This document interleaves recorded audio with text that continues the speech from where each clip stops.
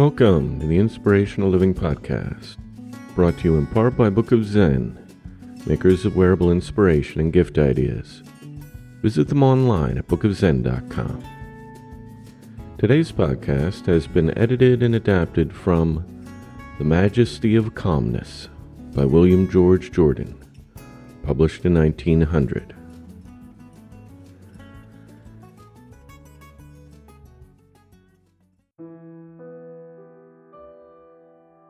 The only responsibility that we cannot evade in this life is the one we think of least, our personal influence. Our conscious influence, when posing to impress those around us, is woefully small, but our unconscious influence, the silent, subtle radiation of our personality, the effect of our words and acts, the trifles we never consider, is tremendous. In every moment of life, we are changing to a degree the life of the whole world. Every person has an atmosphere which is affecting every other. So silent and unconsciously is this influence working that we may forget that it exists. All the forces of nature, heat, light, electricity, and gravitation, are silent and invisible. We never see them. We only know that they exist by seeing the effects they produce. In all nature, the wonders of the seen are dwarfed into insignificance when compared with the majesty and glory of the unseen. In 1,000 ways, nature constantly seeks to lead us to a keener and deeper realization of the power and the wonder of the invisible. Into the hands of every individual is given a marvelous power for good or for evil, the silent, unconscious, unseen influence of our lives. This is simply the constant radiation of what we really are, not what we pretend to be.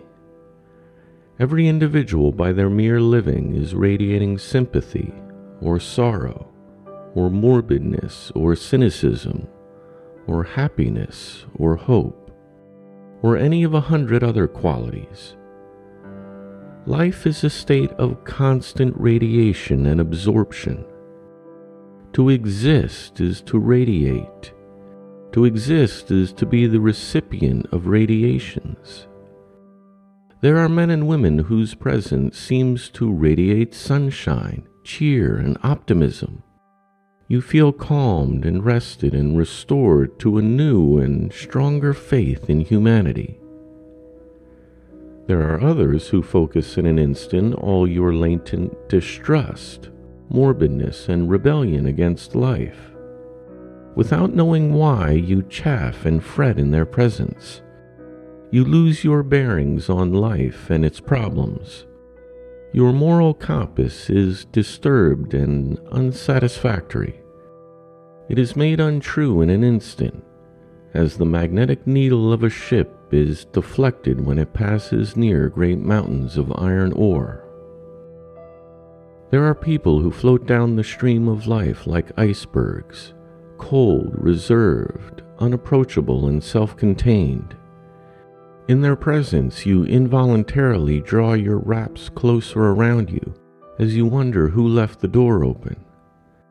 These refrigerated human beings have a most depressing influence on all those who fall under the spell of their radiated chilliness.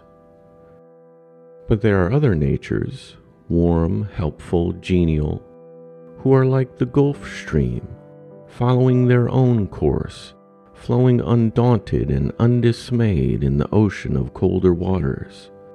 Their presence brings warmth and life and the glow of sunshine, the joyous, stimulating breath of spring.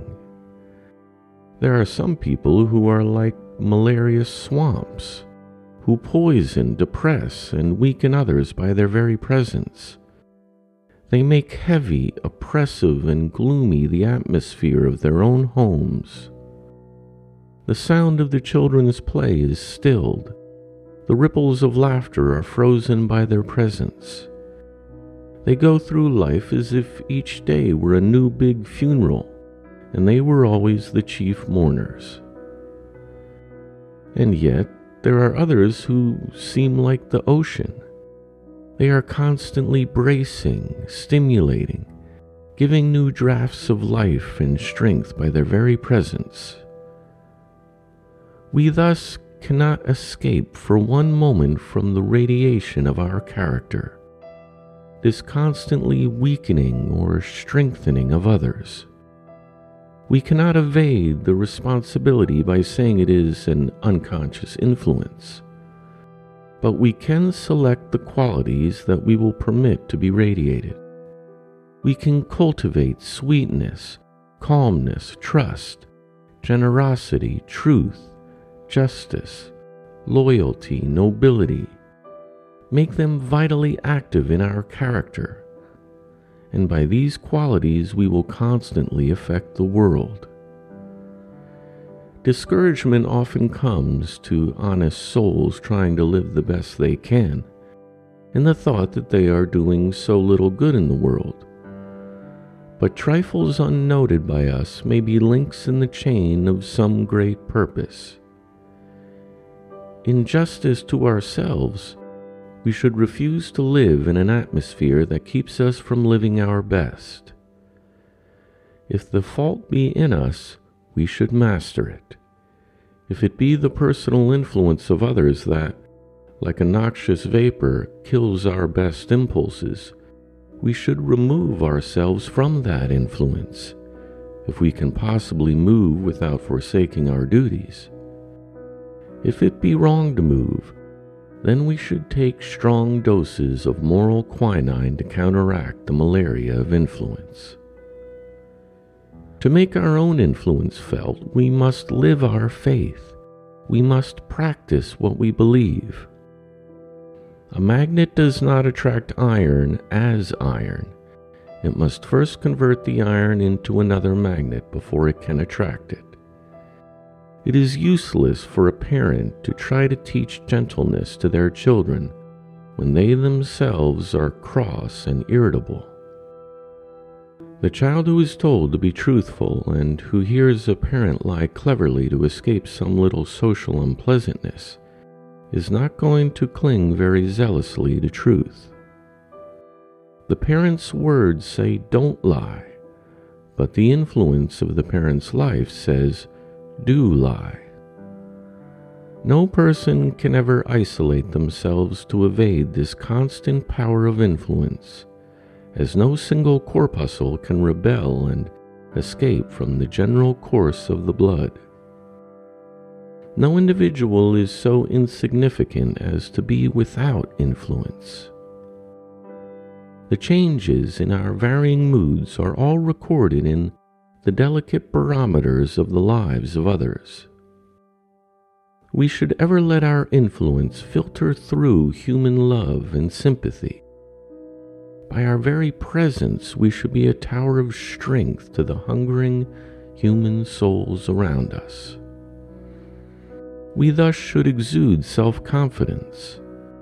But remember that self-confidence without self-reliance is as useless as a cooking recipe without food. Self-confidence sees the possibilities of the individual. Self-reliance realizes them. Self-confidence sees the angel in the unhewn block of marble. Self-reliance carves it out for itself. The person who is self-reliant says ever, "No one can realize my possibilities for me but me. No one can make me good or evil but myself." They work out their own salvations, financially, socially, mentally, physically, and morally. Life is an individual problem that we must solve for ourselves. Nature accepts no vicarious sacrifice, no vicarious service. Nature never recognizes a proxy vote. She has nothing to do with middlemen. She deals only with the individual. Nature is constantly seeking to show you that you are your own best friend or your own worst enemy. All the religions of the world are but speculations in morals, mere theories of salvation, until you realize that you must save yourself by relying on the law of truth as you see it, and living your life in harmony with it as fully as you can. Religion is not a Pullman car with soft cushioned seats where you have but to pay your ticket and someone else does all the rest. In religion, as in all great things, we are ever thrown back on our self-reliance. We should accept all helps, but we must live our own lives.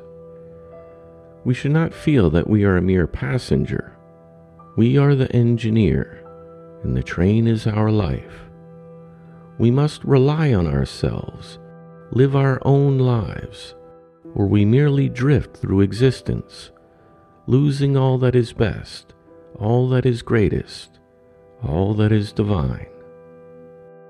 All that others can do for us is to give us opportunity. We must ever be prepared for the opportunity when it comes, and to go after it, and find it when it does not come, or that opportunity is to us nothing. Life is but a succession of opportunities. They are for good or evil, as we make them. Many of the alchemists of old felt that they lacked but one element. If they could obtain that one, they believed they could transmute the baser metals into pure gold. It is so with character. There are individuals with rare mental gifts and delicate spiritual discernment who fail utterly in life because they lack one element: self-reliance. For self-reliance would unite all their energies and focus them into strength and power.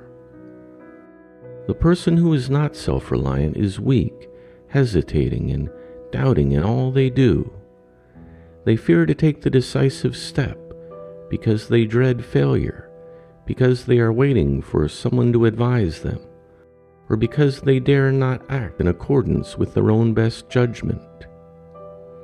In their cowardice and their conceit, they see all their non-success due to others. They are, quote, not appreciated, not recognized. They are kept down. They feel that in some subtle way society is conspiring against them. They grow almost vain as they think that no one has had such poverty, such sorrow, such affliction, such failure as have come to them. The person who is self-reliant, however, seeks ever to discover and conquer the weakness within them that keeps them from the attainment of what they hold dearest. They seek within themselves the power to battle against all outside influences. They realize that all the greatest men and women in history, in every phase of human effort, have been those who have had to fight against the odds of sickness, suffering, and sorrow. To them, defeat is no more than passing through a tunnel is to a traveler. They know that they must emerge again into the sunlight. To be great, you must be self-reliant.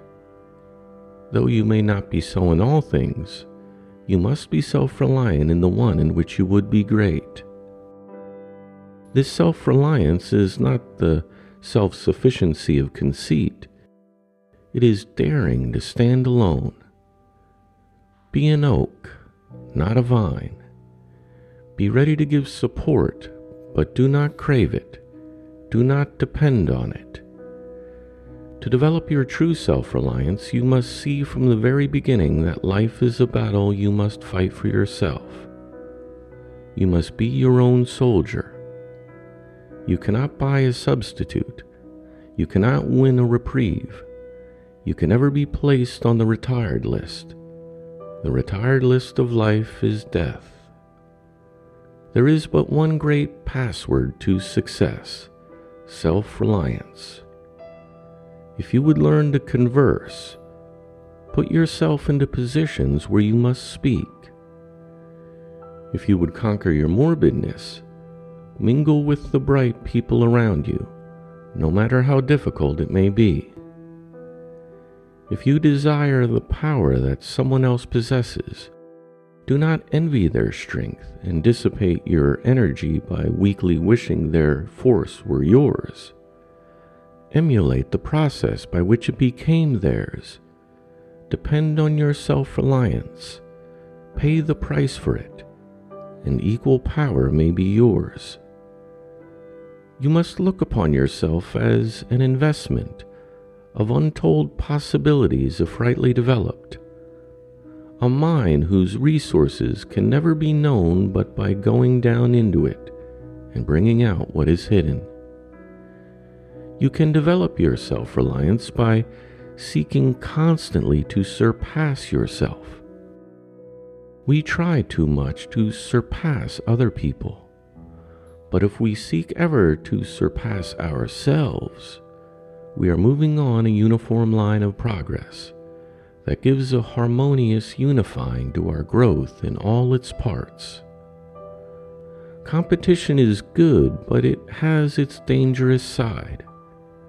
There is a tendency to sacrifice real worth to mere appearance.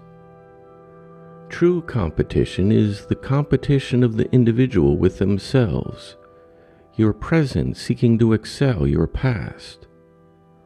When you embrace this attitude toward your own progress and possibilities, you can almost create your life as you will.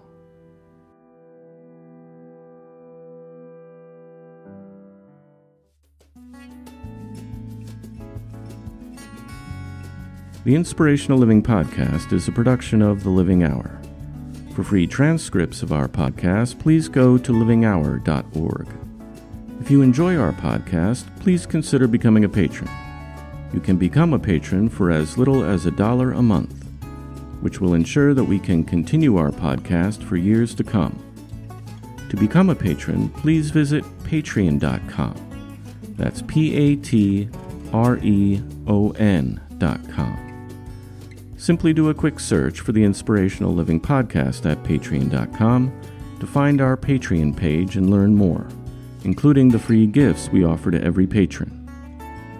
Subscribe to our free podcast today at the iTunes Store, or at Google Play, or at Stitcher.com. Thank you for listening. We look forward to being with you next time.